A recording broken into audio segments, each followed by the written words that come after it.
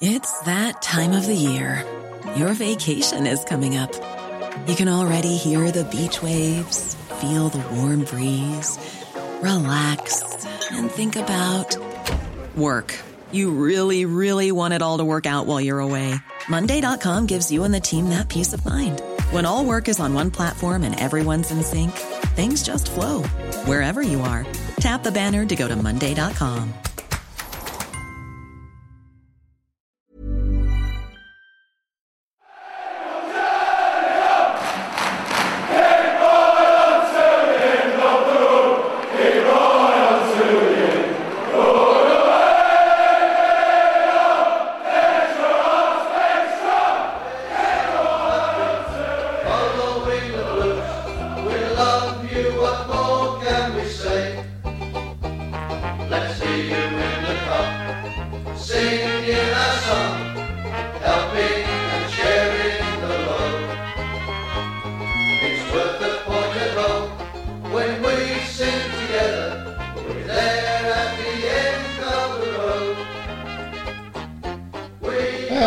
Good evening and welcome to the Tilton Talk Show. No, Nick. Apparently he's got an abscess on his... but we won't talk about that. With us this evening, we have Mr. Sheen, Paul Hipkiss. Good evening, all. And Mr. O, Mark Adams. Hello, everybody. Hope you're okay. And a special guest, Paul Caddis.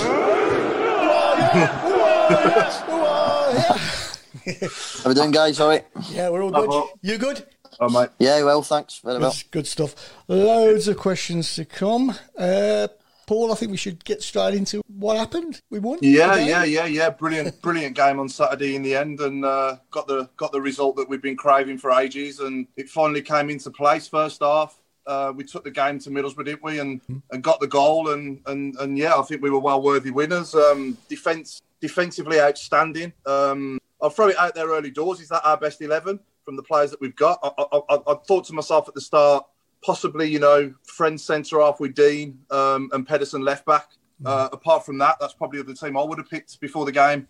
I think Sunic and Clifton-Bell together in midfield is a must. We're a different team when they play together, in my opinion. And it was great to see Scott Hogan get a goal again, and that'll do his confidence the world of good. And for me now on Wednesday night, he must keep the same 11. I really hope that he keeps the same 11, providing we haven't got any injury problems, obviously, or any other issues for us not to do that. But yeah, in my opinion, I'm really hoping now he keeps the same 11 and we can kick on from here. I noticed on Sky Sports they kept harping on about Sanchez's lunge at their player, and I thought, for me, I thought the one thing they didn't mention was the fact that he was actually fouled in the first place, which is what made him so frustrated, because it was a blatant free kick, wasn't it? Yeah. And that's what I was shouting at the telly is, well, none of you have mentioned once the fact that he was actually fouled, which is what actually, agitated him to do what he did. But it was never a red card anyway, in my opinion. It was just a little lunge out, and he hardly even touched him, did he? So if you're going to get a red for that, then, as Tom would say, the game's gone. The game's gone.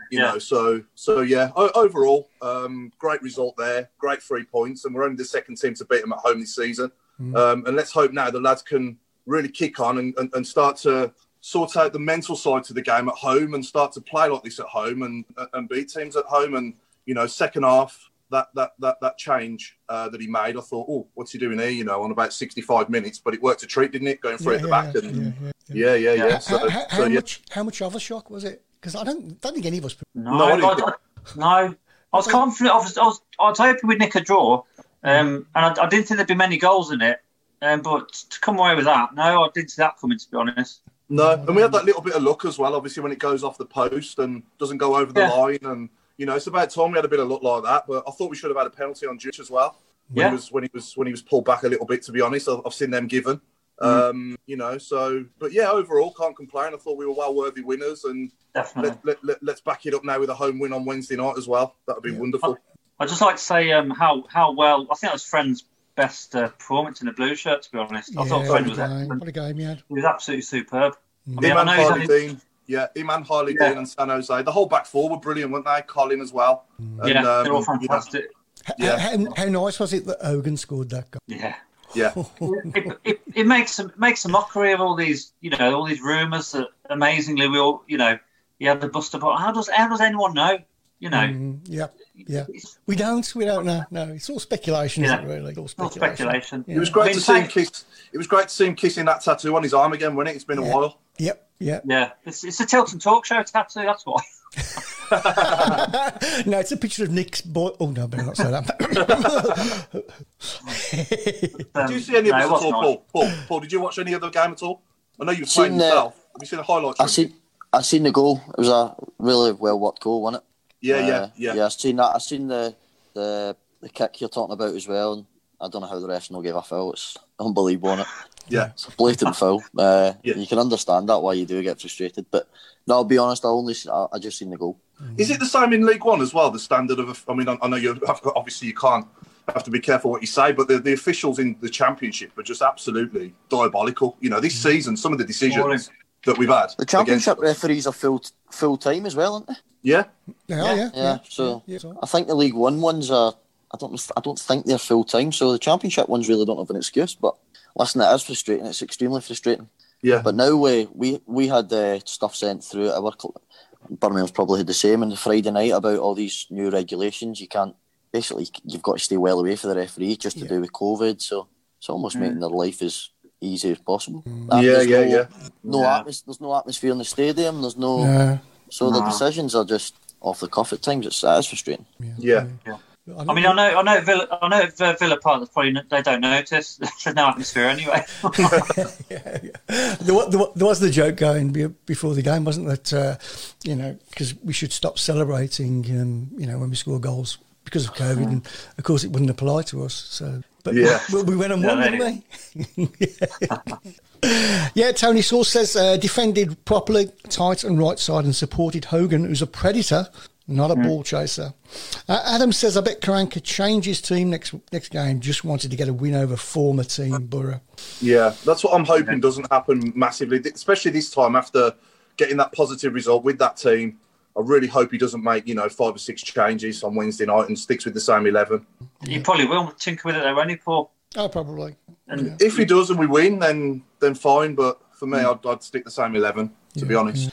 Sure says, I love Warnock ranting at friend, being a gentleman. Warnock being Warner.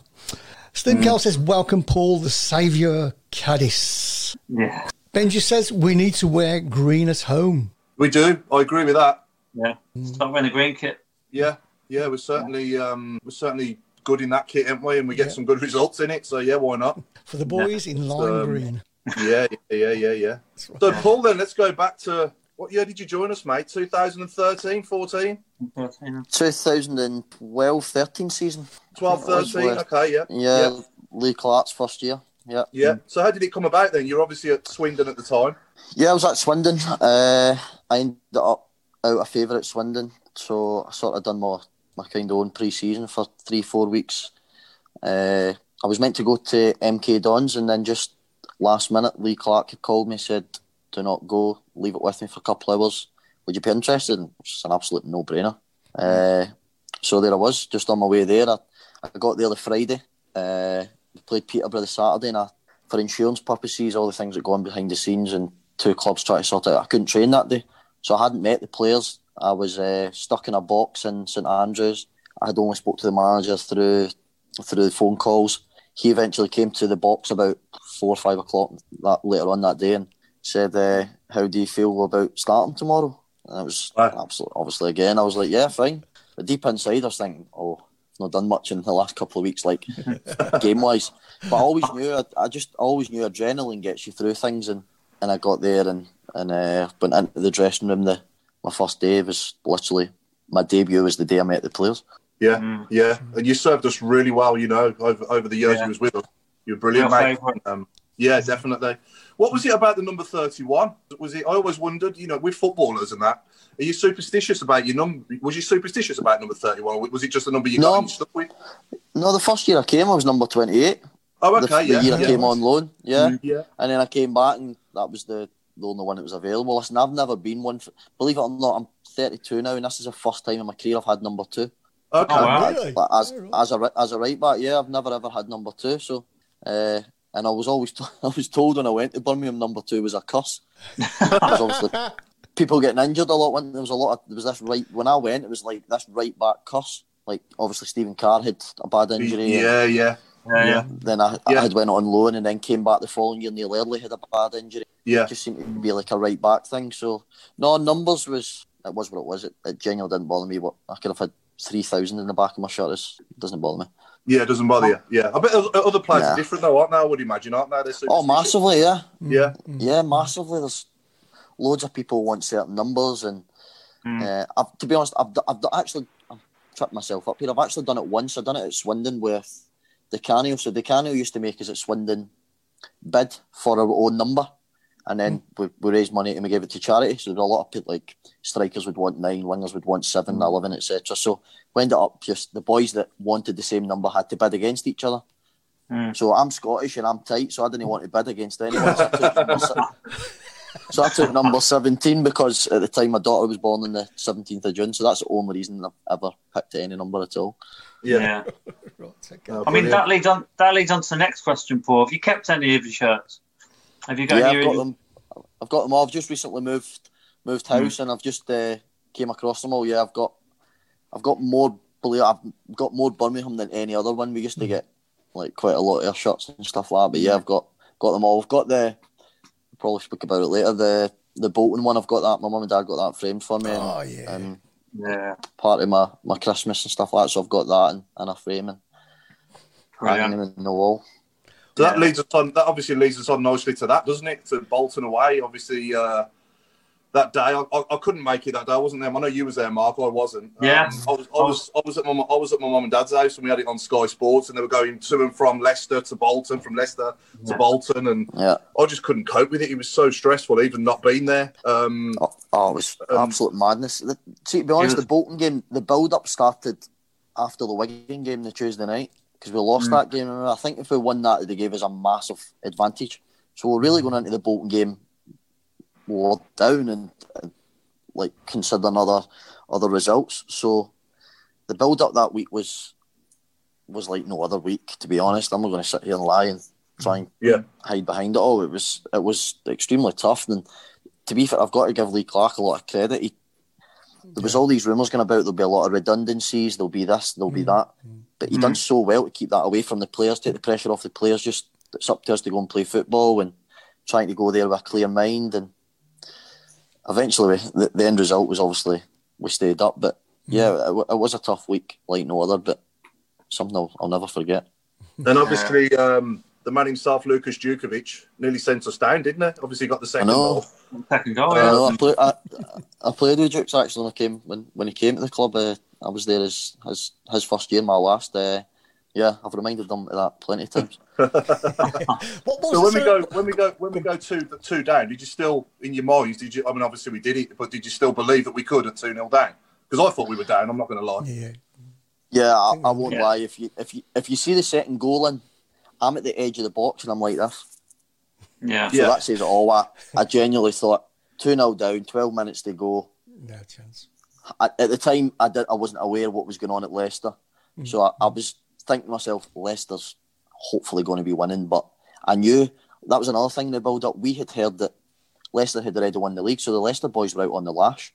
They were out drinking all week, and we're thinking, oh, no, you're kidding. Our biggest game, they're getting the trophy and stuff like that. So we were trying to tell ourselves, surely they're getting the trophy in front of their own fans. They want to go out on a high. They want to win. But anyway, once the second goal went in, I remember Big Daz should have probably saved it, and because it went under his arms, innit, at the near post. Yeah. And I'm at the edge of the box, like hands on my head, and I thought, oh my God, this.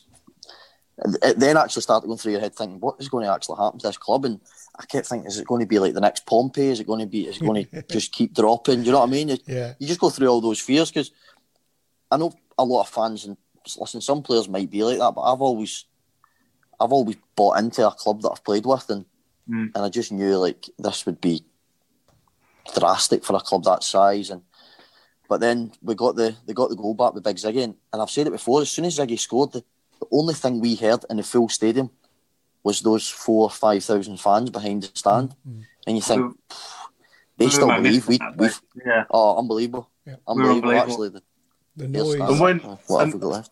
And let's talk through the goal that moment itself. Then, so if I remember, it's Lee Novak, isn't it, who slips over when he puts the ball in the box, and then Jordan Ive gets the ball. He sort of cuts in, doesn't he? He has a shot, and then it sort of goes up in the air. Ziggy sheds it down. Yeah.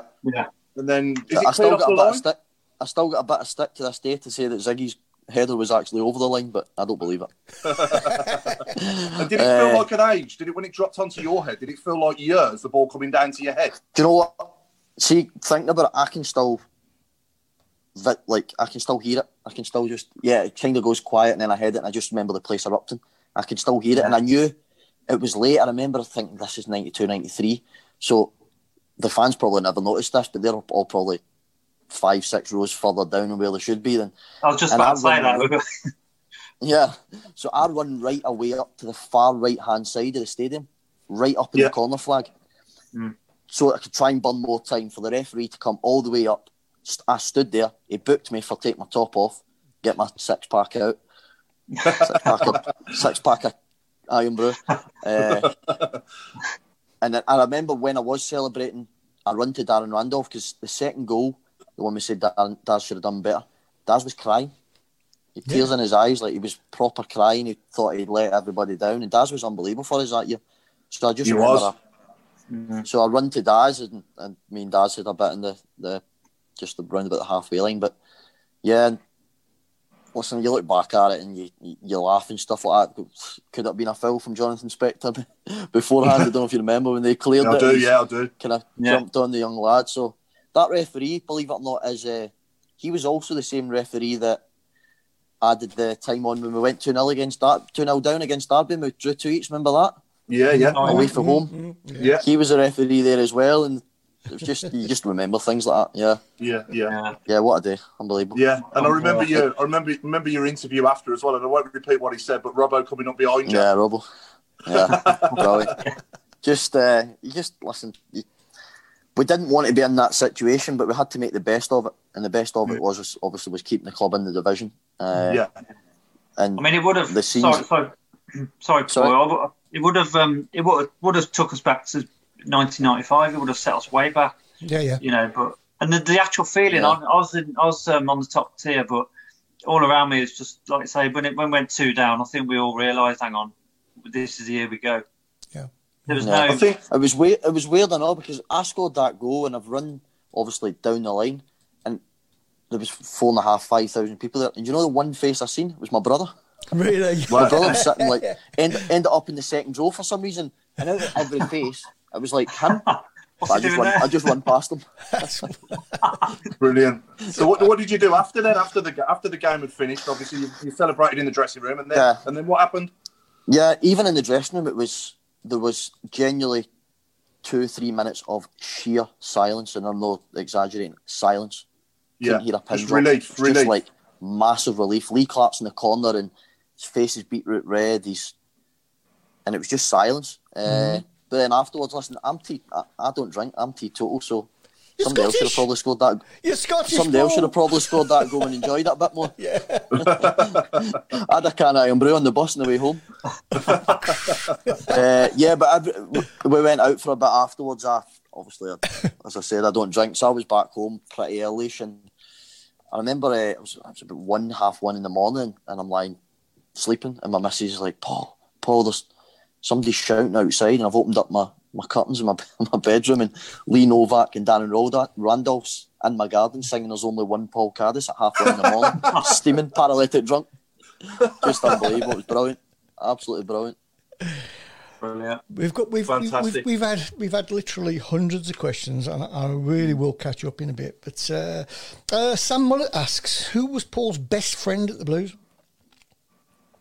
My closest friends was Jonathan Grounds, and lucky enough I'm back in Swindon with him now, and Stephen Gleeson, Andrew Shinney. That was the 3 that I was closest with. Got on really well with Robbo as well. Still speak to Robbo. Still speak to quite a lot of the lads. Got on at the time with David Cottrell, but the closest one was Jonathan Grounds. But through other things outside of football, was his wife's Scottish as well. Got on really well with my partner. I was at his wedding and stuff like that. So Grounds is the one I was closest with. Yeah, another one who served us well He served us really well, didn't he, Jonathan Graham? Yeah, He did, and he did. Player. He did. Yeah. Great. He was just steady, wasn't he? He was never anything unbelievable or terrible. I know he took a bit of stick at times, but he was. I actually enjoyed him playing at left back because it let me attack more because he didn't like going over the halfway line. I always thought I always thought Grant's got a bit of unfair stick. To be fair, it's one of those ones that I think. What did he play? 160 odd games for the club or something? Yeah. It was a great. And if you look at it, he probably played under 3-4 managers, and they all played him. So he must have been doing something. Yeah. It was good. He seems to be a scapegoat a lot of the time, amongst fans. But me personally, I really liked him. Yeah, he was steady. Aaron says, I know it's a silly question, but what was your best moment at Blues? obviously that goal, but to take that goal out of it, it was probably the debut. Just going from, listen, we've all probably done it. We're all guilty at looking at Sky Sports on the transfer centre and going, how's he nicked that move? And I've came from League 2 to Birmingham, and I know for a fact people going, how's he nicked that move? So just to go out there, I think I got man of the match the first game and done quite well, and just for my own benefit as well, just to say I can do this at this level and with these big personalities, and because listen, there was big personalities that first first time I went to that dressing room. Big personalities. You had Marlon King, you had Keith Fahey, you had Stephen Caldwell, Curtis Davis, the Burkey, Hayden Mullins, Wade Elliott, to name a few. They were big personalities, and I had came from captain at Swindon. I was 24, and we were quite a young team, so I was probably one of the bigger personalities at Swindon, but certainly not at Birmingham that first year. I think it's true, isn't it, that the better players you play with, the better you play yourself. Oh, 100%, and I probably didn't realise until my first time at Birmingham. I thought, these players will make me better. And I remember hitting it off with Chris Burke straight away, probably because it's the only two people that understood each other in the dressing room. But I had a great relationship with Burke. It was, I loved it, absolutely loved it. And listen, I've got a lot to thank the manager for, Lee Clark. He took a bit of stick at times at the club, but I thought his management, with me personally, was unbelievable. Yeah, someone's just asked how you got on with Lee Clark. Get on okay with him? Good bloke? Yeah, loved him. Yeah, I played against a lot of his Huddersfield teams. He wasn't any different to what you seen at Blues. He was passionate. You could see him. He was kicking every ball. But listen, he had such a family side to him. He had such a sentimental, he had a soft side to him that probably only us as players seen it. Listen, when we lost it proper hurt him. It genuinely did hurt him. He bought into everything at the club. He tried everything that year that we stayed up where we had the terrible home run.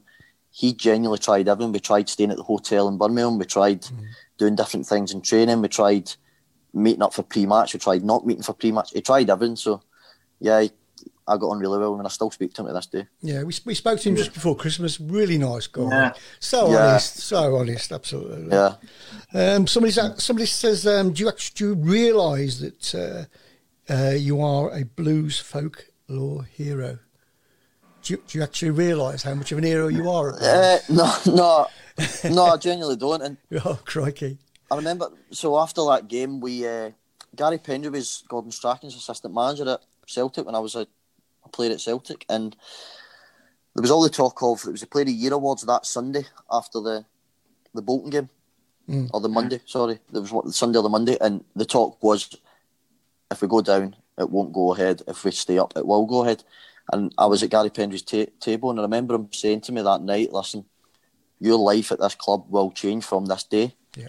And I was 25, 26. I'm like, just kind of in one ear out the other, not expecting it, but genuinely had people coming up that night crying, saying, "Oh, you've saved my job, you've done this, you've saved my marriage, you've saved my marriage." I can believe it. You've done this, you've done that, and it was like, and it's one of those clubs. Birmingham's one of those massive football clubs that you don't realise till you're actually inside. Yeah, it is. No, yeah. But I think for me, I'm just sitting there thinking of the actual consequences. What would have happened if you hadn't scored that goal?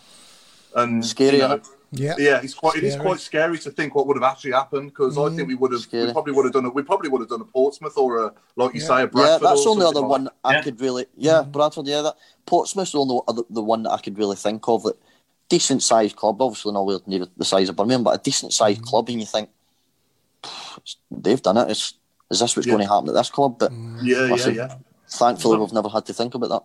Well, look at Sunderland as well. They've had a right game getting out of League One. They're back to the Championship, and they still haven't done it. Yeah, and Coventry. Still not done it. And Coventry. It took Leeds as well, didn't it? A few seasons to get out of League One back to the Championship as well. You know, so there's no guarantee you're going to come straight back up. No, definitely not. Listen, especially with the more football goes on year by year, the money in the Premier League is obviously ridiculous. So the filter of player coming down from the Championship from the Premier League to the Championship to League One 6, 10, 11 years ago, there's players in the Championship that have probably played every week in the Premier League. But with the money now and just going and buying foreign players and the influx of foreigners in the Premier League, the standards filter down and the leagues are extremely tough. So there's no certainty you're going to come back up. As you mentioned, Sunderland, a massive club with 50,000 fans regularly. It's there. I've got a message from Lee Clark as well. He's just said, "You're the only player I tried to sign for every club I managed. Even my kids sign him on FIFA." That's a nice message, isn't it? Yeah, it's really nice. That's nice, isn't it? Yeah, it's nice. Yeah. I went back cool. to Bury just really for him as well. I went back to and played with him, played under him at Bury as well. Yeah, it's so sad and tragic to see what happened to them as well. Obviously, shocking. Absolutely. That shouldn't happen in this day and age. You know, they need to sort out the good. Sorry, Paul. Yeah, they should. I think people just take over those clubs. Obviously, they're low down leagues and just trying to make a penny. And if it doesn't work, they've got no affection towards the club at end. It's horrible. Yeah, it ripped that town apart. It's really sad. Yeah, horrible. Yeah, and having played in both League One and the Championship, would you say the difference in quality between the two leagues is similar to the Championship and the Premier League, or is there not that much of a gap? No, I think in the next 18 months, 2 years, I think the gap between the Championship and League One will be huge strictly because of the salary cap. Yeah, because of the salary cap. League One. So, for instance, Sunderland could potentially still bring players on amazing money for this level, but they can't now because they're under $2.5 million salary cap. So I just think if this is still the case next year, the gap between the Championship and League One is going to be huge, just down to the standard of player. But when I first went to Birmingham, the gap was I thought the gap was quite big, to be honest. The standard in the Championship was brilliant. And I remember the first year, and it still is. There's obviously some great clubs, but I think the first year I was in the Championship, there was maybe only 3, 4, 5 max teams that hadn't actually been in the Premier League. And who was your team growing up, Paul, and your favourite, your sort of footballing hero? I'm guessing Celtic, but I could be wrong. Yeah, I was a Celtic fan. I grew up a Celtic fan, massive. All my family support them, and my hero was probably when I was younger. It was nothing to do with my position. It was just Henrik Larsson was at the time when I watched it was unbelievable. Yeah. And I'm actually glad that he probably done Scottish when he went to Barcelona and Man United and still set those leagues alight and was unbelievable. But yeah, he was the one. Yeah, great player. I thought you were going to say Oliver Tebley then. I remember his first game for Celtic. He wore one white boot and one black boot. I can always remember that about him. He was at Birmingham for a bit as well, wasn't he? Yeah, he was. He's a hero at the Blues. Yeah, he's a great player. Yeah. But Celtic had a good side then, didn't they? Late 90s, early 2000s. Great team. Very good. So my first year as a young pro, so we had to wash the boots and clean the kit and stuff like that. And I keep going on about personalities. Listen, I keep going on about personalities in football because I'll be honest, there's no big personalities in football anymore. It's gone. Those days are gone where these big personalities. So back then it was like Henrik Larsson, Chris Sutton, Neil Lennon. Do you ever remember the guy Bobo Baldi?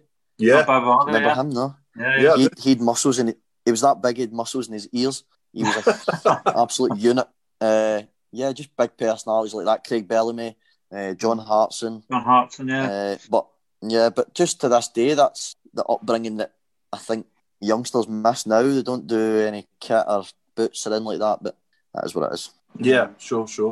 I mean, it's sorry. I was going to say it's just so depressing without the fans, like you said earlier. It's just the big worry is, Pete. The big worry is, Pete. You are worried about people turning their back on it for good, not just the kids, but people getting out of the habit of going. And I hope I'm wrong, but I'll be honest. I absolutely hate it. I hate it. I'm as I said, 32 now, so played, my first game was probably 18, 19, 14 years with supporters.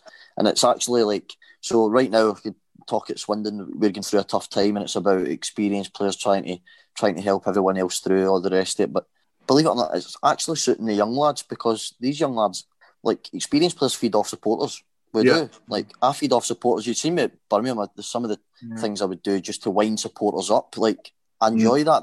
That gets that bit of adrenaline from me. But listen, you come out the dressing room now, you walk down the tunnel, you come onto the pitch, and it's like a big sponge. It's just great. It's just drains you. It's just not great. It suits the youngsters right now because they're not used to playing in front of these fans and like under 23s and stuff like that. But I absolutely hate it. I miss supporters so much. The best analogy. Sorry, Mark. The best analogy I came up with on the show previously for that, Paul, was it's like watching Strictly Come Dancing without the music. Yeah, you're right. I know.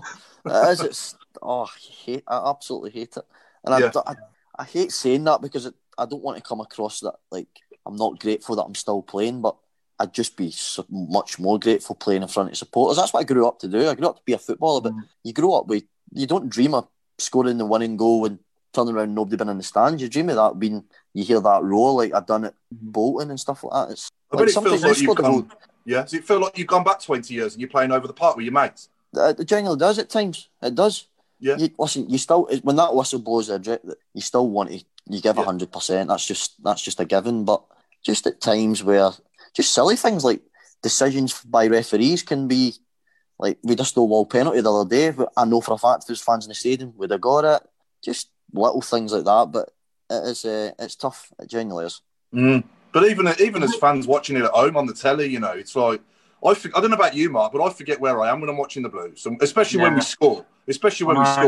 And I'm jumping up and down when Hogan scores Saturday. I'm going absolutely mental in my house. You know, my daughter's like, "Daddy, will you just calm down a bit, please?" You know, and it just don't. I'm not used to that. You know, I'm used to jumping up. It's that 5 minute where you escape and you can go nuts in the stadium when we score, but when you're at home, you just forget that your wife and daughter are there, and you just go into a different world, don't you, when you're watching the game? Yeah, it's just different. Even the build up, like driving to the game and stuff like that. Yeah, you can now leave 10 minutes before you need to meet because there's never any traffic. There's no build up. You turn up, the stadium's empty. It's weird. There's like 2 security people. I could go on all day. I don't want to sound ungrateful. I absolutely hate it. I don't know if you've got the gist of that. I mean, like I say, I miss, you know, you miss walking up the Digbeth, walking up the hill towards the Blues. You miss walking up to the Tilton roads, you know, seeing all your friends and all that. And oh God, it's horrible. It's so depressing and it's sad. I mean, for you, Paul. Even that guy's dulcet tones as well, walking up the Coventry Road. Made him, bro. Made him, bro. Yeah. Ludo's fanzine. Yeah. We miss Nick buying a beer as well. Yeah. That's like it never happened. Someone's asked, can you ask Paul if he wishes he had more international appearances for Scotland, and how proud was he getting onto the pitch for the senior team while at Birmingham? Oh, that's an absolute no-brainer. Yeah, I'd have loved more international caps. I've been in about 6-7 squads, but I only ever made the pitch once. But listen, I'm very grateful that because there's millions of people there that have never done that, and I was only on the pitch for 4 minutes, but at those 4 minutes, I tell myself I was one of the best players in Scotland for that 4 minutes because I was playing for Scottish national, and I'll be forever proud of it. And as I mentioned, the Birmingham shirt I've also got my Scotland shirt as well, and it's the pinnacle of your career, isn't it? It's your national team. Who was the manager when you played? Who was the manager when you played? The manager was Gordon Strachan. Strachan. I was in the squad under Craig Levine a couple of times, and then Gordon Strachan took over. Gordon Strachan gave my debut at Celtic, and he was a manager. Yeah. And going back to your time with us, then, you got any funny stories you can tell us from like in the dressing room or amongst the squad? Any good pranks or anything like that? There must have been loads. There was always stuff. To be honest, I was probably always the one that ended up being the daft one that ended up doing stuff. I remember when there's a hot tub in the home dressing room, and do you know the foam bar shower gel? Yeah. So we're just like just carrying on. You can imagine, you know what the ending of this story is. We're just carrying on, and I ended up squatting a bit of that in. And honest to God, the dressing room was full of bubbles. But it got quite serious, and I ended up getting called upstairs. And listen, you can't do this. You can break the filter and stuff like that. I swear to God, it was was like a phone party. Boys are coming in off the pitch, going, what's going on in here? Just bubbles everywhere. Trying to think what others. There was always, listen, we were always up to something. I was always up to something. I loved the banter off the pitch. Like, this is why another reason I'm hating it right now. We're not allowed in the dressing room with each other unless it's a match day. I just miss all that camaraderie. We used to. We had the dartboard in there, like Gary Rowett and his staff used to come down and play against us after training at darts. Just that genuine like camaraderie with everybody. Big Ziggy was always good. Trying to think, there was just always something going on, but I think if there was anything major. Somebody's just asked.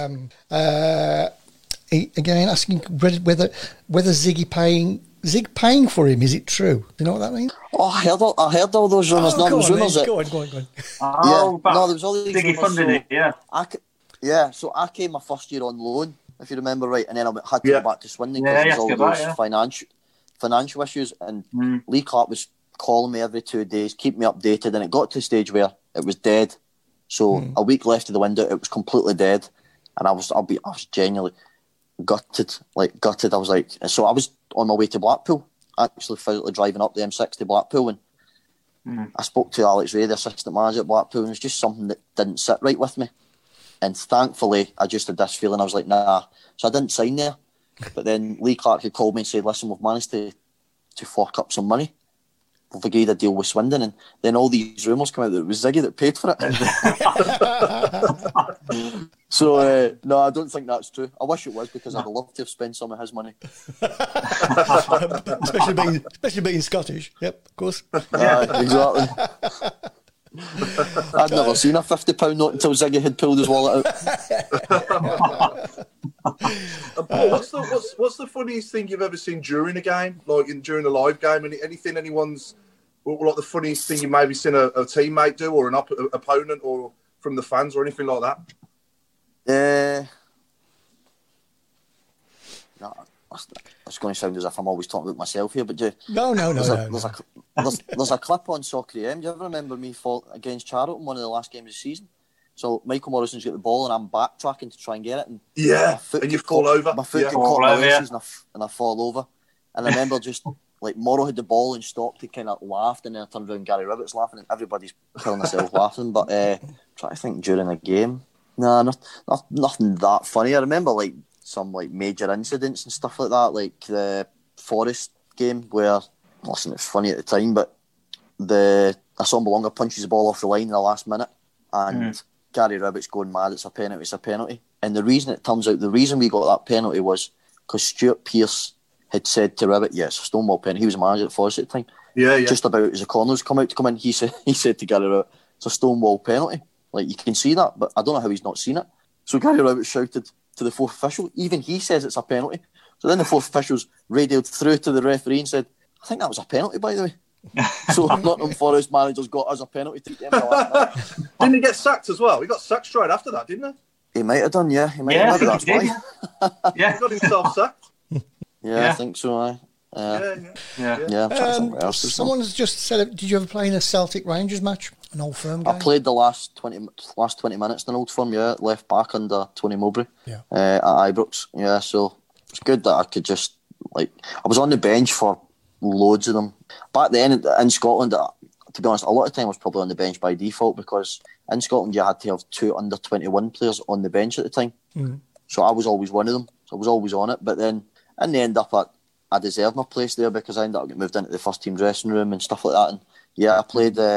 I came on the last 20 minutes. I think we lost away to Rangers, but that's another thing. And I said, when I'd say right now, if my career was to finish tomorrow, then there's a lot of things that I'm so proud of, obviously. Absolutely. Yeah. You played against Barcelona as well, didn't you? Yeah, that was my home debut at Celtic. Yeah. Whoa. Yeah. Home Champions debut. League. Home debut. The last 16 in Champions League. I know it was. Yeah. But I just knew. Listen, I've never ever been one for getting nervous. I never get nervous at football matches. I was going to say you never got nervous. No, never. No, genuinely never. And because I knew, even then, listen, it's a win-win situation for me. If I play well, then it's unbelievable. He's played well, and if I don't, it's my home debut against Ronaldinho, who was arguably one of the best players that's ever played the game. Messi was on the other side, so I thought, well, if I don't, then Who cares? Like, So it was a win-win for me. It was unbelievable. What a night! Yeah, amazing. The closest I ever got to those guys was playing them in FIFA and stuff like that. So to actually see them in the flesh and play against them was unbelievable. Are you good at FIFA, Paul? You good at FIFA? I don't play. No, I don't play computer games. No. I've got two young girls that I'm too busy having to chase after all the time. I've not got time. I don't play computer games now. We can't get away from that game. Someone said the noise at Bolton is still remembered by Bolton fans, and they comment it's the best atmosphere they've ever had. Never. Absolutely, yeah. We'll do a few quick fire live questions now. Yeah. That's so earlier on, I think it was Kevin Tomlinson asked who was the best player that you played with at Blues.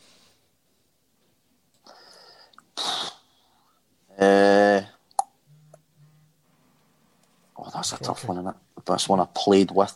Yeah. There's a few. Too many. There was 6 months when John Terrell was unbelievable. Oh yeah. John Terrell was amazing for us for 6 months. Yeah. There was actually there's a dressing room one. There was actually times at half time under. Listen, we were what we were under Gary. We were very hard to play against. We were rigid. We were counter-attacking teams.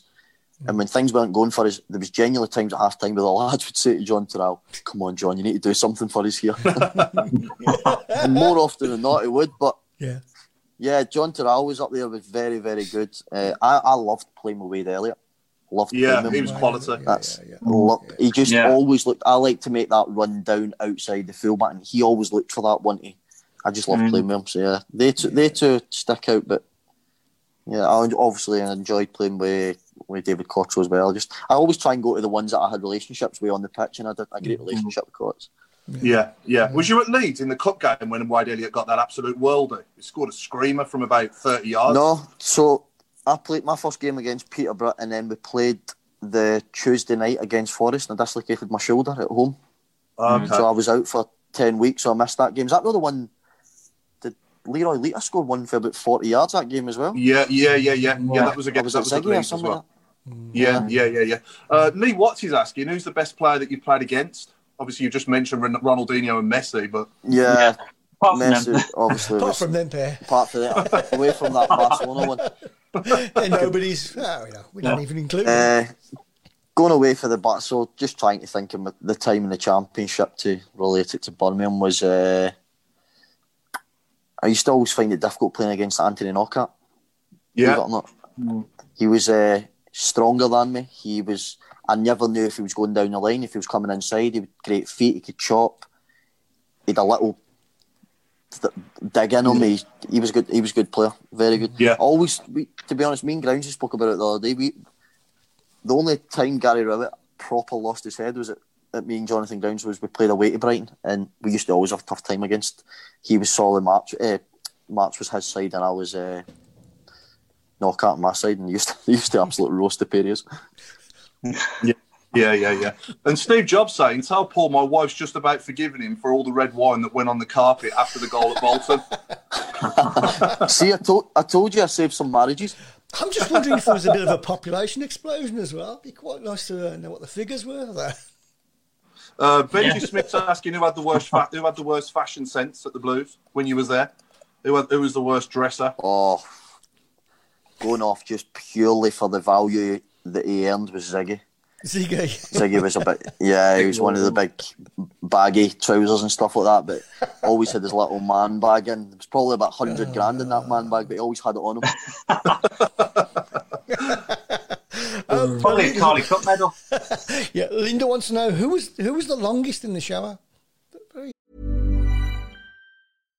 One size fits all seemed like a good idea for clothes. Nice dress. It's a t-shirt. Until you tried it on. Same goes for your healthcare.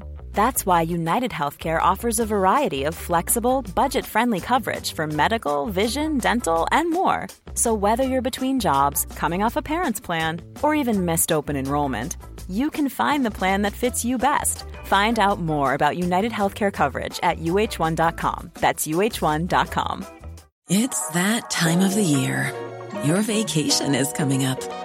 You can already hear the beach waves, feel the warm breeze, relax, and think about work. You really, really want it all to work out while you're away.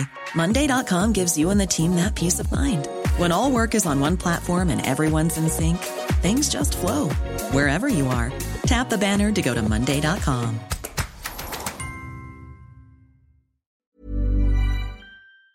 Interesting question.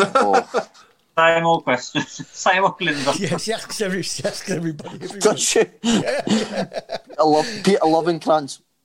Oh, right. By a country mile. Yeah. Peter Lovencrantz. Adam Wilkes is asking, what is Paul's favourite away ground to travel to? I used to love Leeds. I loved it at Leeds. I liked Forest as well, to be fair, but I loved it at Leeds. The atmosphere was always brilliant. We always took, obviously, away fans were brilliant, but Leeds was, I love Leeds, yeah. I enjoyed Wolves as well, to be fair, actually. That was always a good one, local derby. It was always it was good. Wolves ones were really good. Yeah. And then you played in the League Cup at Capital One Cup against them lot up the road, didn't you? Ooh, I did, yeah. And there's a video of me going about whistling. I was going to ask you about that. Are you whistling a certain tune when you got? Yeah, but I thought you were. It wasn't deliberate. It was just just talking about it on the bus and stuff like that, and I could hear, and I whistled it, and then somebody put it on. I must have got caught doing it. I got into trouble for that, by the way. Did you? I got into trouble. Yeah, I went back in on the Monday or something, and it was like, just basically, you've got to be aware of your surroundings and stuff like that. I was like, aye, good one. Yeah. I wasn't lying, was I? Oh, crikey. So did you get a fine or anything like that? No? You didn't get a fine or anything? No, just a slap in the wrist. Yeah, just a slap. Yeah. Go on, Paul. Ronnie Keynes is saying, do you see yourself in management one day? Yeah, definitely. It's something I've always looked forward to. It's weird because the older you get, it's as if you're rushing your career away for that next phase of your life to start. But I've still I still hope I've got a couple of years left of playing, but I'm starting to do my badges and stuff like that. I'm evaluating games completely different to what I used to, but yeah, it's something I'd definitely be interested in. Yeah. Would you say the game's massively different now to what it was when you started playing? Yeah, I would say at my age, 32, 33, I'm probably the last of the old school footballer. Yeah. Old school, like cleaning the dressing room, doing football boots, cleaning the boots up. Sports science have took over football. There's no two ways about it. Like, it's a lot less physical. Oh yeah. You can't breathe on. You can't breathe on anybody now. No. That's it. No. Like nowadays, it's 2-day recoveries. People come in on a Monday and want to do a recovery session. That's unheard of. Like, I'd never. Do you know what I mean? It's like you play a Saturday, you have the Sunday off, you train normal Monday, but you're now getting sports scientists that are saying no, it's best if they have 48 hours rest. Then we train Tuesday, then we have Wednesday off. It's so pampered now, honestly. I'm a footballer and I'm saying. Does that lead to many rows? Does that lead to any friction or any rows in the training ground or anything? Do you have? Depends if you win or lose. If you win in a sports scientist says that they need to do a recovery on the Monday, it's fine. You lose the Saturday and they ask for it takes a brave sports scientist to ask for a recovery session. So, but I don't think it should change. We used to under Gordon Strachan and Gary Pendry, we used to play a Saturday and then do an hour and a half, 2 hour session on a Monday. No problem. I don't see. I think that's a lot of the problems why. Listen, touch wood. I was very, very fortunate. I have been with injuries. The only bad injury I've had in football is a non-football related injury. I dislocated my shoulder. Never had bad knees, and I just see that many people getting injured these days with soft tissue injuries, and even in the last couple of years, is it maybe down to being pampered too much?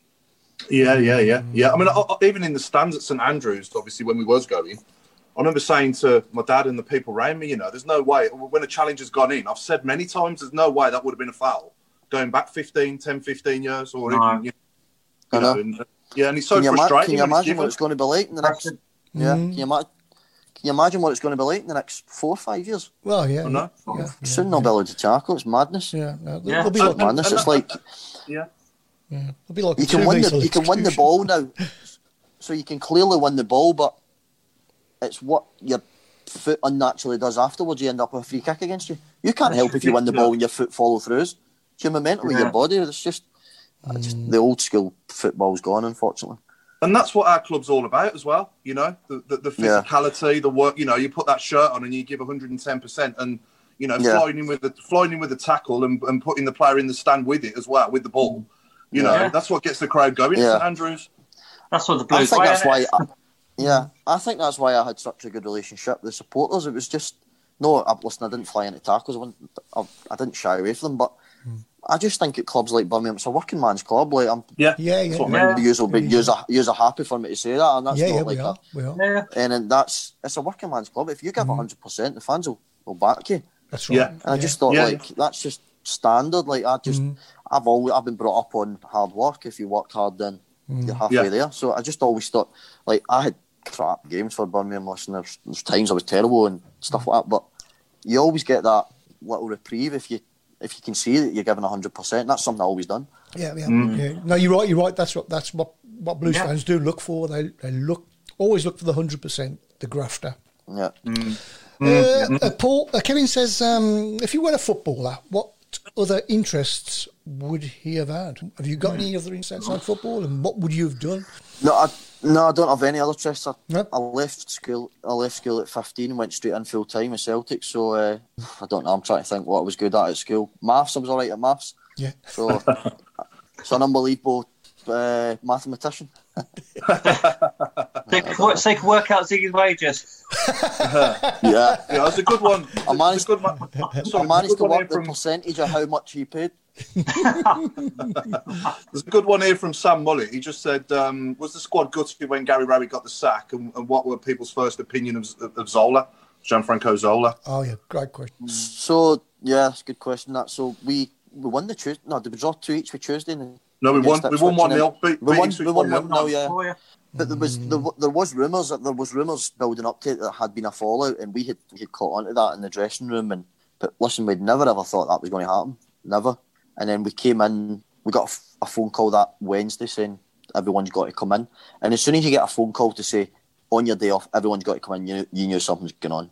Yeah. So we just before we even arrived, we knew he had left, and he just come in and had basically said, I'm sure, I don't know if he said it since, but I'm sure he won't mind me saying, but he just said to us, listen, the club want to go a different direction. They want him. Basically, I think what he was trying to say was the club would want him to sign players, like their players, not his players. And I think there was too many people getting involved, and I think he basically said, no, we're going just fine with me and my staff. I don't need anybody else involved. And he was right enough. We were going just fine. So, And Zola's first impression was, first of all, you go to, when somebody like that comes in, you go to their career, don't you? So you think, what an unbelievable player he was. Yeah. Great career. Done well at Watford. You think, yeah, it'd be decent. And for me, I thought, yeah, this will be good for me. He'll like attacking fullbacks and stuff like that. But he was honest from day one. He came in and told us, listen, the board are giving me X amount to spend. They want me to bring 9 players in. That was always the number. He said they want me to bring 9 players in. So I'm going to have to move a few years on. And I enjoyed working with him. I was only there for maybe 6 weeks or something with him, but I knew early on that I was going to be moving, that I wasn't wanted. But I just wanted to wait 4 or 5 weeks to see if that would have changed. And I tried my hardest to try and change that, but it wasn't. It sounded from him. It sounded as if it didn't come from him, but it was almost like you're forced to. You've got this money, you're forced to spend it. What was Zola like as a person, Paul? Yeah, good. Really good. Oh, yeah. Listen, the weird thing about it was, so you had Zola and you had Casaraghi, who obviously was an unbelievable player as well, as assistant manager. And we had a first-team coach called Chioffi, who the guy with kind of longer hair, and he took absolutely everything. Zola didn't take much training, just stood at the side. Casaraghi stood at the side, and he took everything. And listen, I'm not... Mourinho's a perfect example. You don't have to be an unbelievable player to be a great manager, but that respect for him was less than what it was for Zola and Casaraghi, because I think the highest he had played was like Serie C in Italy, and he was coming in and doing absolutely everything, and we're kind of looking him on the pitch and then turning around and seeing Zola and Casaraghi at the side and thinking, we want this from you, like we want to learn from you. Yours are the pinnacle of your career was at the top level. We want to learn from yous, and I think Zola maybe regret that now, I don't know, but he took everything and just changed a lot in such a short space of time, and I don't think that helped either.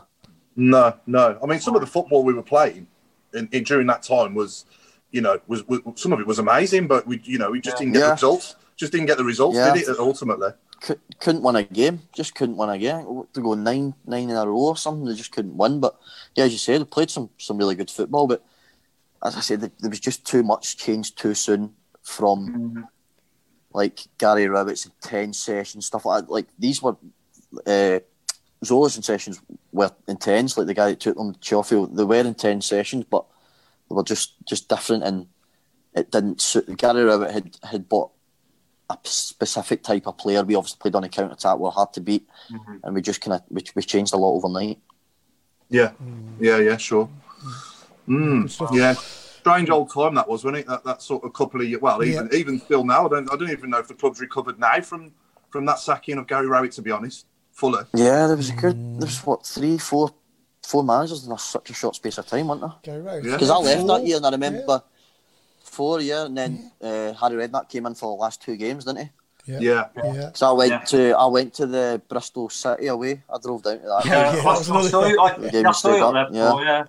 And that reminds me as well. That reminds me. Sorry, Paul, but that reminds me. You talk about Harry Redknapp there, and he was assisted by Steve Cottrell, and obviously Steve Cottrell took over from him, and we all want to wish him a speedy recovery because he's been in intensive care with COVID, hasn't he? Yeah. Soon. Yeah. So sorry, Paul. Carry on, mate. Course, Thanks for telling me that. No, that's fine. That's fine. So I went to that game that we stayed up. Yeah. Tom Ross sends his best as well, Paul. Yeah. Good okay. guy, Tom. He sends his best. Tom. Someone said, "What was your favourite match under the floodlights?" Can you remember a favourite match on it? Probably that one I alluded to earlier with the Nottingham Forest one last minute to beat them. That was under the floodlights, and obviously just getting a last minute goal added to it. But I used to listen. Everybody loved playing under the floodlights, but I genuinely loved playing at St Andrews. I just always had a good feeling there, and especially under like Gary Rowett, we just got that good momentum going, and we're turning up. And I think I alluded to it earlier, like we were going well right up to February, March. We were there or thereabouts, and we just lacked that little bit of probably an extra couple of players, maybe a little bit of quality. But then again, when I think about it, I think that teams started coming to St Andrews and respecting us, and maybe started sitting in, and we weren't the type of team to go and break teams down. We like teams to come and try and break us down and catch them on the counter. Yeah. So maybe we struggled a bit with that. Yeah, possibly. Yeah. Who would you say had the biggest influence on your career at Blues, Paul? Off the pitch, completely away from the pitch. I used to speak to Gary Pendry a lot about the club. Obviously, he knows a lot about the club. But on the pitch, when I first got there, Stephen Caldwell was really good with me. Really good. Curtis Davis was really good with me. 2 of them were brilliant with me. Just making me feel welcome, making me feel part of the group, making me feel as if I was as good as everybody else and I should be there, coming from League 2 and League 1. And just, they two, probably because I played beside them as well, the 2 of them were centre-halves, they were really vocal. They two were a massive influence on me. Yeah, brilliant. That's good. Right. Paul, we've got a little competition that we do now and again. We call it... Do you remember that, Paul? When there was a sub made at St Andrews and they announced the player and the fans go, "Who?" Yeah. They go. All the time, mate. They go. That's right. Okay, so we want you and our audience to try and work out. This is... The dressing room's quite down at the moment. For me personally, very disappointed. A tough start for us today in the game, and we're disappointed with the way. Well, with the result, definitely. I think. Should we let our viewers? Have a go? Do you think you know it, Paul? I think I do. Yeah. Okay. I think I do. Let's see if they can suss it out anyway.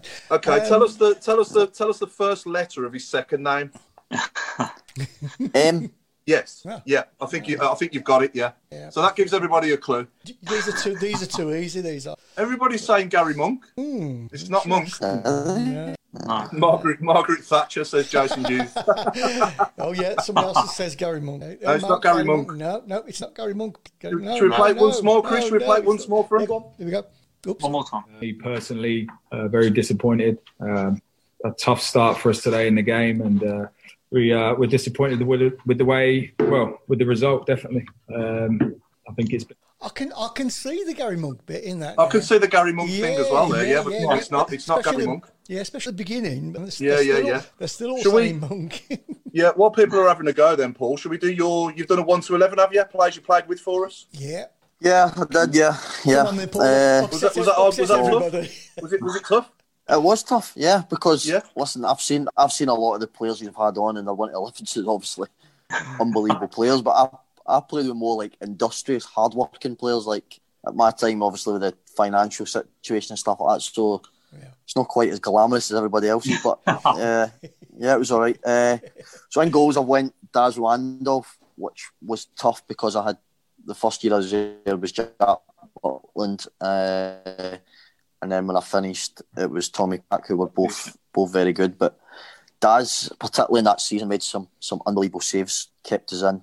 He's a great guy off the pitch, worked really hard. And I really enjoyed it. It was one of those goalies where if the back four got broke and somebody broke through it, I always had a feeling that he would make a save, he would pull us out of the water. And he'd done that on many occasions and enjoyed him. Yeah. I thought he was a very good goalkeeper. He was a really good goalkeeper, and he obviously moved on to West Ham, and then he went to Middlesbrough as well, didn't he, for 5 million? Yeah, and then back to West Ham, didn't he? He went from Middlesbrough, West Ham, then back to West Ham. And he's Ireland's number one. Right back, I've went obviously. Go on. Yeah, carry on. Yeah. Right backs, controversial one for me because I don't play right backs, but when I first went to the club, I've never played with this guy, but he was there at the club, so that's what I'm going for. Stephen Carr, who, by the way, actually, come to think about it, was a massive influence for me as well when I turned up. Just having to fill somebody's boots like that, who I knew the fans loved, and obviously quality first and foremost. But he was a great guy off the pitch with me, brilliant. Talked me through games, tell me what I'd done well, tell me what he'd done in these situations, and no, he was brilliant. So great leader as well. Like never, as I said, never played with him, but he was a proper leader. You want him in your side. He'll go down in folklore. He's another one that will go down in folklore. Obviously, as the captain of the League Cup winning team. Yeah, listen, he was brilliant. He was behind everything behind the scenes. He was at the front of everything. Even when obviously the bad injury and stuff like that, he was brilliant. So I went with Carey as right back. I think I've went with Carey as my skipper as well, actually. Yeah. Just for those reasons I just mentioned there. He was captain of the club rather than captain of the team. I find these days you get team captains, but he was a club captain. He looked after everything. Yeah. So centre halves, I've went Curtis Davis and Paul Robinson. Curtis Davis because he was the one that played inside me. Obviously, right centre half was very vocal, very encouraging, great defender. Don't get me wrong, brilliant defender, but when he used to come out dribbling, he was like Bambi on ice at times, wasn't he? Those big dangly legs, and you just think, oh, where's he going here? Yeah. But no, honestly, such a nice man, great guy off the pitch as well. Massive help, as I mentioned earlier, was a massive influence on me. Robbo, just for obvious reasons, another great leader, another club captain, not one of these team captains. Robbo was one of those guys that if you needed a bollock, he'd give you a bollock, but if you needed a cuddle, he would give you a cuddle, and he knew exactly when to do it and when it was. He just had that knack. He was just, obviously everybody remembers his story coming to the club. I think he initially came when I got injured, so I'd done my shoulder, and I think he came in and played. He played a couple of games at right back, I'm sure, and he only came in he just come in training originally, and that just shows you the type of guy he is. He came in, and then 6-7 years later, or something, he was still at the club. So yeah, Robbo was another great influence. Left back, as we touched on earlier, I've went. Listen, a video will probably say it's a friend's app, but I've went Jonathan Grounds because he was the one I played with most. I played with Murph, who was a great player. David Murphy, a great player, but unfortunately, a great player. Unfortunately, he was injured a lot, so I only played with him 8-9 games, and it's just that first season. So the mainstay was Groundsy, as I touched on earlier. That enjoyed playing with him because it gave me that license to get forward that bit more, because he liked to play the game from behind, didn't overlap as much as I did, was clever on the ball, good defender, a bit one of those unsung heroes that nobody really, and as you said earlier, like scapegoat at times, but he was big enough and strong enough, and he was a good servant for the club, great servant. Yeah. So I'm going to go a 4-4-2. So right side was very tough on me, because this is the ones that I had the closest relationships with. Chris Burke, on and off the pitch, I had a great relationship. Burke was brilliant, inside, outside, but just through the volume of games that I played with Cots, I'm going to have to say David Cottrell, because we had a great relationship. I knew when to go around him, I knew when to stay with him. Used to work. I'd done as much work for him forward as he did for me backwards. He used to work the winger back for me, come back and help me. I'd help him going forward. We just had a great relationship, a great respect for each other, and I enjoyed playing with him. Another one who was very good. Yeah, some of his free kicks as well, and set pieces. Set pieces.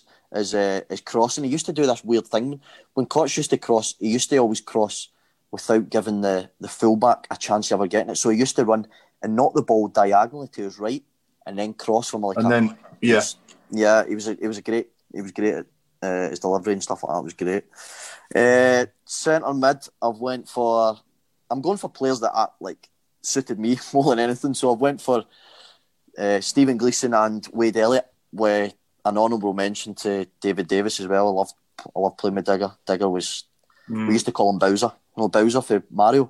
Yeah. We used to call him Bowser. He was just, that's what we used to call him, because he was just so strong, powerful, such a powerful runner, great lad, knew the club inside out, used to love playing him. But Stephen Gleeson, again, as I mentioned, I like to get forward, as obviously you've seen with myself and Cots, and Gleeson always knew that he had to be in that kind of gap if it broke down to cover me, basically. So he always knew, and he always tried to make myself and Cots on the ball. He'd always try and play down our side, and it was like a comfort blanket for me and Cots. He was just always there in a position for us to go and try and do our stuff going forward. So him on that right side in the middle, and Wade Elliott on the other side again.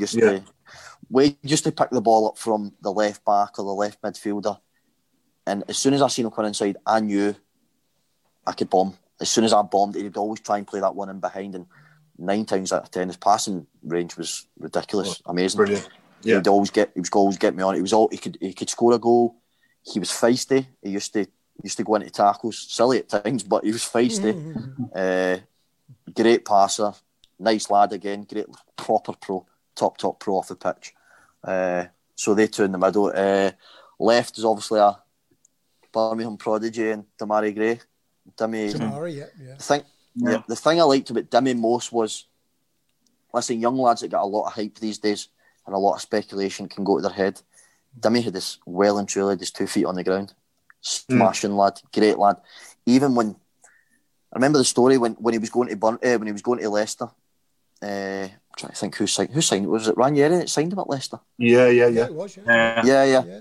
Yeah. So Ranieri and somebody else, some British, I don't know if it was Craig Shakespeare or whoever it was there at the time had called him and said, listen, this is what we're going to do, we're going to play here. And the deal still hadn't went through, but him knowing that he was going to Leicester at that time, stuff like that, he kept his 2 feet on the ground. He was a great lad. He was always willing to listen, always willing to learn, always doing extra, and couldn't be happier for somebody like him to go on and do what he'd done. He was a smashing lad, and listen, I don't even need to say much about his ability.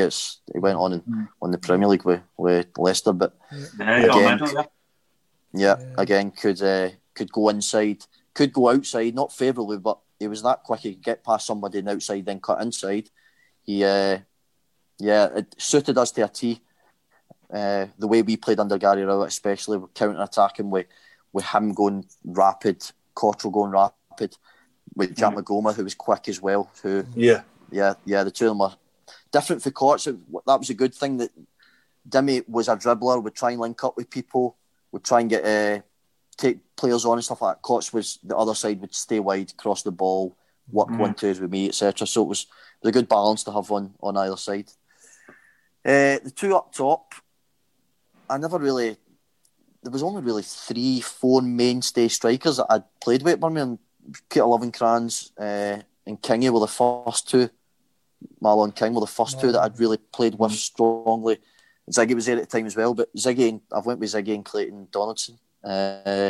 Clates was massive for the way we played. I know we talked about the counter attack when we were pegged in, and teams were oppies and wingers, as I mentioned, worked really hard, got back in to help the fullbacks out. Our outball at times was Clayton Donaldson against 3-4 defenders, and for some reason he always got there. He either got a foul, he got the first touch, got us up the pitch. He used to run channels like chasing chickens. Honestly, he could catch a chicken, Clayton Donaldson. He was unbelievable. Put the ball down the side, he would get there, strong in there, scored goals. Just purely for work ethic, clever, but another great lad. No big ego, nothing. Worked hard, and he was a joy to play with at times because he got us up the pitch. And I just had this knack with Clates. I knew where he was running, when he was running, and I used to just put the ball down the side all the time for him, and I knew he was going to get there, and he got us up the pitch. So yeah, Clates and Big Ziggy. More the first year I was there under Ziggy, for the first couple of years, I was actually surprised at how good Ziggy was with the ball at his feet. Ziggy actually used to say, I'd prefer you. So looking at him, he's 12'8" or whatever he is. So you just initially think I'm just going to have to put it up high for him. But no, he always said to me, because I used to like that reverse one in the striker. When I used to see him, I used to think twice about it, just because he was a big guy, and I used to think he's going to want it there. And he used to say, no, I want it to my feet. And then I didn't know too much about him, and then it turns out, obviously, him and David Villa were strike partners at Valencia and stuff like that. So you think, listen, the guy was obviously very good with his feet to play there. But Ziggy was, again, off the pitch. I was actually really close with Ziggy. He was a really good guy. Probably because he paid for me to come back to the club, mind you. Did you still talk to him at all? Are you still in contact with Ziggy or not? Or? No, I've not. To be honest, I've not spoke to him for not like maybe about a year. I've not spoke to him, but I used to see him a lot in Solihull and stuff like that, and I knew he was hanging about for citizenship for his kids and stuff like that. And, yeah, that's right. But actually, I seen him when Scotland, believe it or not, when we qualified to go to the Euros when we beat Serbia. He was on the bench. I think he must be a coach at Serbia now. Coach, he's part of the coach, He's a coach, yeah. It's a good team, though. That is really good team, that is. Yeah, listen, as I said, it's not glamorous, it's industrious, it's effective. I would say all of them would give 100%. Oh yeah, you know that none of them players are going to leave. They're going to leave everything on the pitch, aren't they? Every one of them. Yeah. Ray just regarding mentioned Ziggy a Saturday and a Tuesday. Yeah, Ray's just mentioned regarding Ziggy. He says those goals he scored away at Leeds. It was unplayable. Absolutely unplayable, wasn't he? Yeah. So do you want to tell us, Paul? Do you want to tell us who the Whoies? Because everyone's saying Michael Morrison, and it's not Michael Morrison. We've had many Gary Monks. It's not Gary Monk. So who do you think it is, Paul? I hope I'm right. Is it Hayden Mullins? It is indeed. Yeah. I'll just play it again. By the way, he was another very good player. For me personally, very disappointed. A tough start for us today in the game, and there you go. So well done, Paul. Didn't we call him back? He was out on loan somewhere, wasn't he? And we called him back to play against Bolton at centre half. Yeah, I was going to say Hayden Mullins' first game back from loan was centre half, and he was unbelievable that game. Brilliant, absolutely brilliant. Yeah, he was a good lad as well. Proper good player. Played in the Prem and that, didn't he? He was a good player as well. Yeah. So when I was going to say, when you was at Blues, did you actually live in Solihull? I stayed in Dickens Heath. I stayed there for the 5 years I was there. I stayed there, and then eventually, actually, my last year at the club, I stayed in Colin Doyle's house. I moved to Colin Doyle's house when he left. Yeah. Oh, okay. Yeah, so I stayed in his. Yeah. Okay. And nobody believes that was Hayden Mullins all the way. So, Craig's just said that was one battling team. That would be. Graham's just says, was Paul there? And what did you think of Jack Storer? Was he? Listen, Jack Storer had something. Jack Storer was a good player, but similar to listen, different scales of quality to Ravel Morrison, but similar. It was just something that didn't quite work for Jack at any club. At football, I just think it was a mentality. It was difficult for him, but he was a good player. He wasn't actually a bad lad, but he just couldn't. I think it was the Wolves game he got sent off, didn't he? Yeah, against Wolves. He played Wolves. He got sent off. Something silly. I think he must have kicked out or punched somebody or something. But that was just him. But he was a good player. But just unfortunately, sometimes in football, your attitude is far superior to your ability. Yeah. I went to the friendly at Kidderminster. The pre-season he scored a hat trick, didn't he, against Kidderminster? And he did. Some of his finishing in that game was top draw. Yeah, it's a shame. His finishing, he was a great finisher, as I said. He was a great player, very good ability. And Gary Rowett tried everything with him, tried to give him every opportunity, tried to seek help for him. Richard Beale was unbelievable with him. He tried to seek psychiatrists and stuff like that, but it wasn't to be, unfortunately. Being a hard Scotsman, what are his thoughts on players that wear snoods and gloves? And headphones as well, Paul. Oh no, headphones. No. Headphones, I know. Oh, it's a good job. Because I'm in a flat, I know. Listen, I'm not a massive fan of it, but it's especially in games. I don't understand why people wear gloves in games. It shouldn't be allowed. I'm not snoods and gloves in training, fine, but I don't like hats in training and stuff like that. I don't think you should wear hats in training. You've got to head the ball at times. I'm old school though, and people tell me that every day at Swindon. I'm old school. We haven't talked too much about what you're doing now, and people asking, are you at Swindon and so forth, and that's where you are. Yeah, I'm back at Swindon. As people always say, never go back to a place you had success. But I came back and had success again, and another club. Another club I've got a great relationship with. Had great times here. I'm now the first player in the club's history to win 2 league titles. So, so another great achievement for me. I'm so proud of that. But not went too well this season so far. But hopefully we can pick up. Nice little family club. Swindon is nice little it's tight good. little ground. Good. Nice little ground. I like it. Yeah. Apart from when they're beating us 6-4. Oh yeah. All right. There was a game, Paul, back in the early 90s, when we were 4-1 up at half time against. We were 4-1 up. It was when Glenn Hoddle was the Swindon player manager.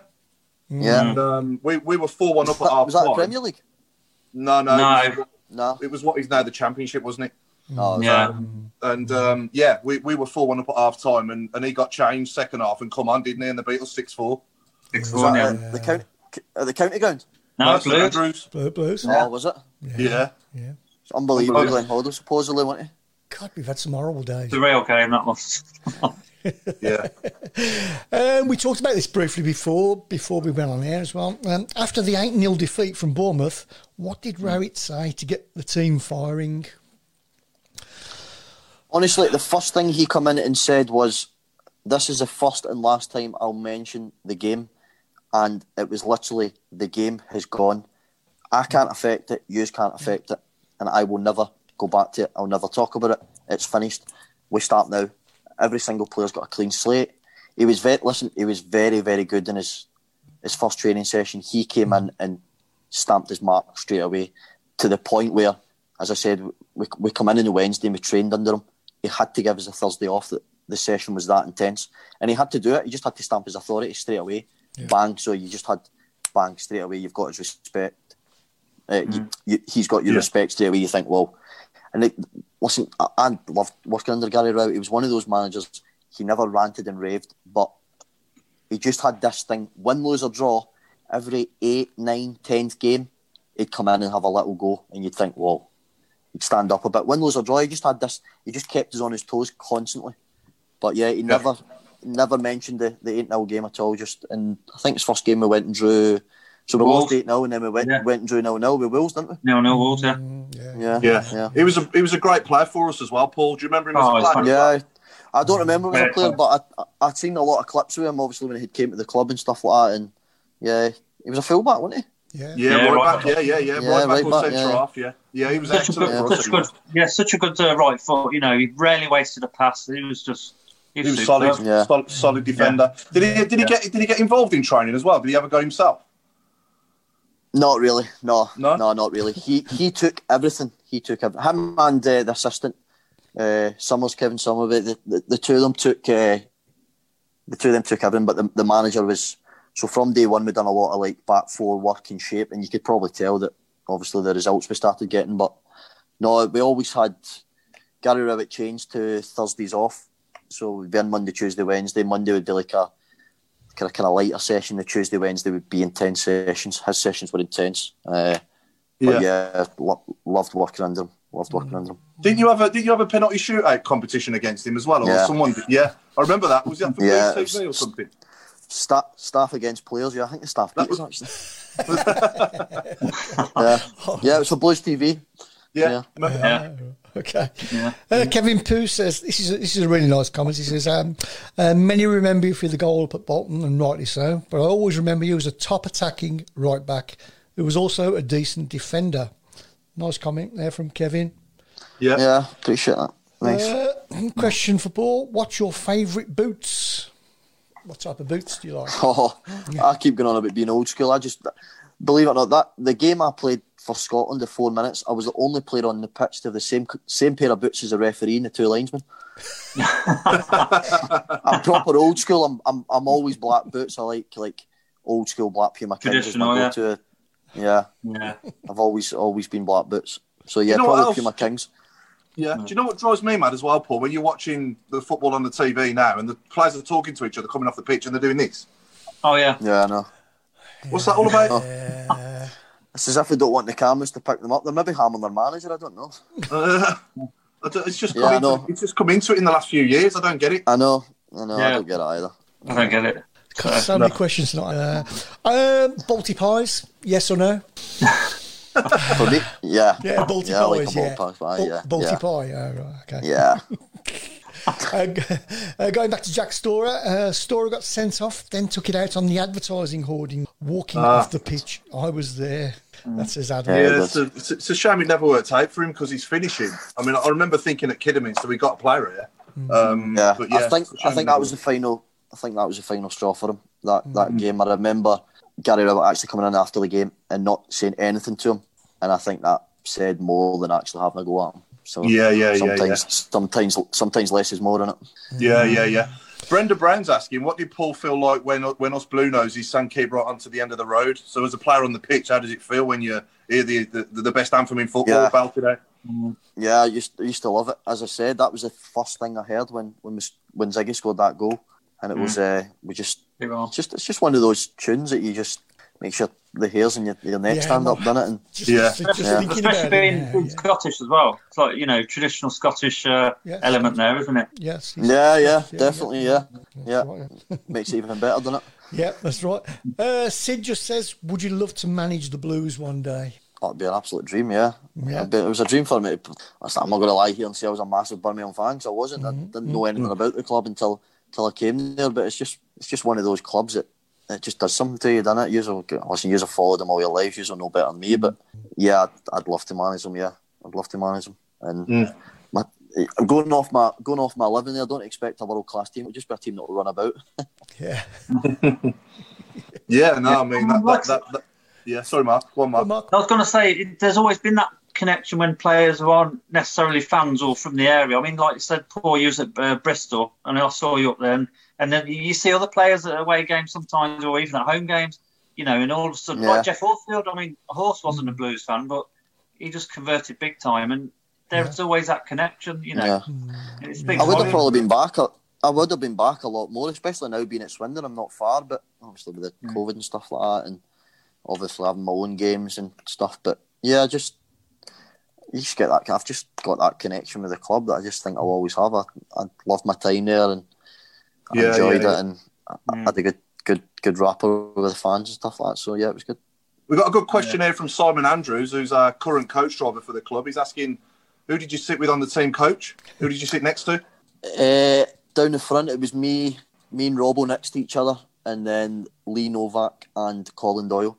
And Colin Doyle could honestly eat you out of house and home.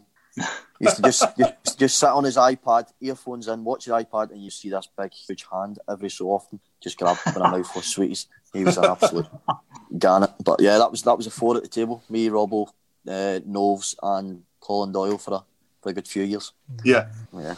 Football. We're running out of time here, but footballing heroes. Paul, who was your footballing hero? When I was younger, I used to. Henrik Larsson was the one for me. Following Celtic. But then as I got a bit older and I started looking at players, and I'll probably laugh at this, but I used to really like watching Gary Neville, because obviously he was at Man United, and I know he's went on and obviously the Sky Sports pundit now, and he's a laugh and a joke, but he had a hell of a career. I think a lot of people forget that he did have a hell of a career, and he did. Oh yeah, and a lot of and I really enjoyed watching him as that position. Yeah, he was a top player, Gary Neville, brilliant player. Yeah. Have you ever met him, Paul? Yeah. Have you ever met him? No, I've seen him. I've sat like a couple of rows. So when I left Blackburn, I went a couple of weeks without a club, and I just enjoy football. So I started going and watching some local games at Fylde. I stay in Lytham, so I was going to Fylde games, and they were playing against Salford, and I sat a couple of rows away from him. But I've never actually met him. No. Mm-hmm. And who would you say is the best manager you've ever played for in your whole career? The one I probably learnt most from, probably because we were younger as well, was Gordon Strachan. Gordon Strachan's coaching wise was unbelievable. De Canio was another one that was his coaching was amazing. Knew the game inside out.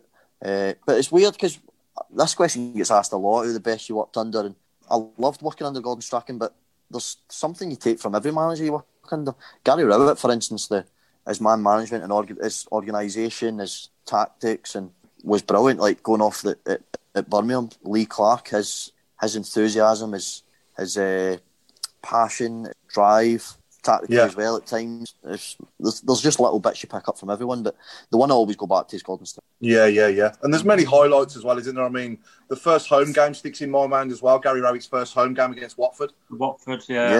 Yeah, they were unbeaten for a bit as well, top of the league, weren't they? And obviously at the time we were struggling. We got that 0-0, and then we beat them 2-1. Yeah, that was another good night, great night actually. That was one of the best nights under the lights. Yeah. Well, there we go. Our time is up. It's finished. The show has gone. An hour and a half gone like that, man. Time flies when you're having fun, doesn't it? Crazy. It's been a pleasure, Paul, mate. Thanks for giving us the time to speak to us. Brilliant. No problem at all, anytime. So thank you to Paul Hipkiss. Good night, all. Keep right on. Mark Adams. Take care, everyone. Have a good week. Bye. And the legend that is Paul Caddis. Thank you very much. Thanks very much. Take care, guys. Thank you. And good night. Good night, all. Good night. Tilton, we'll support you till the end of the day.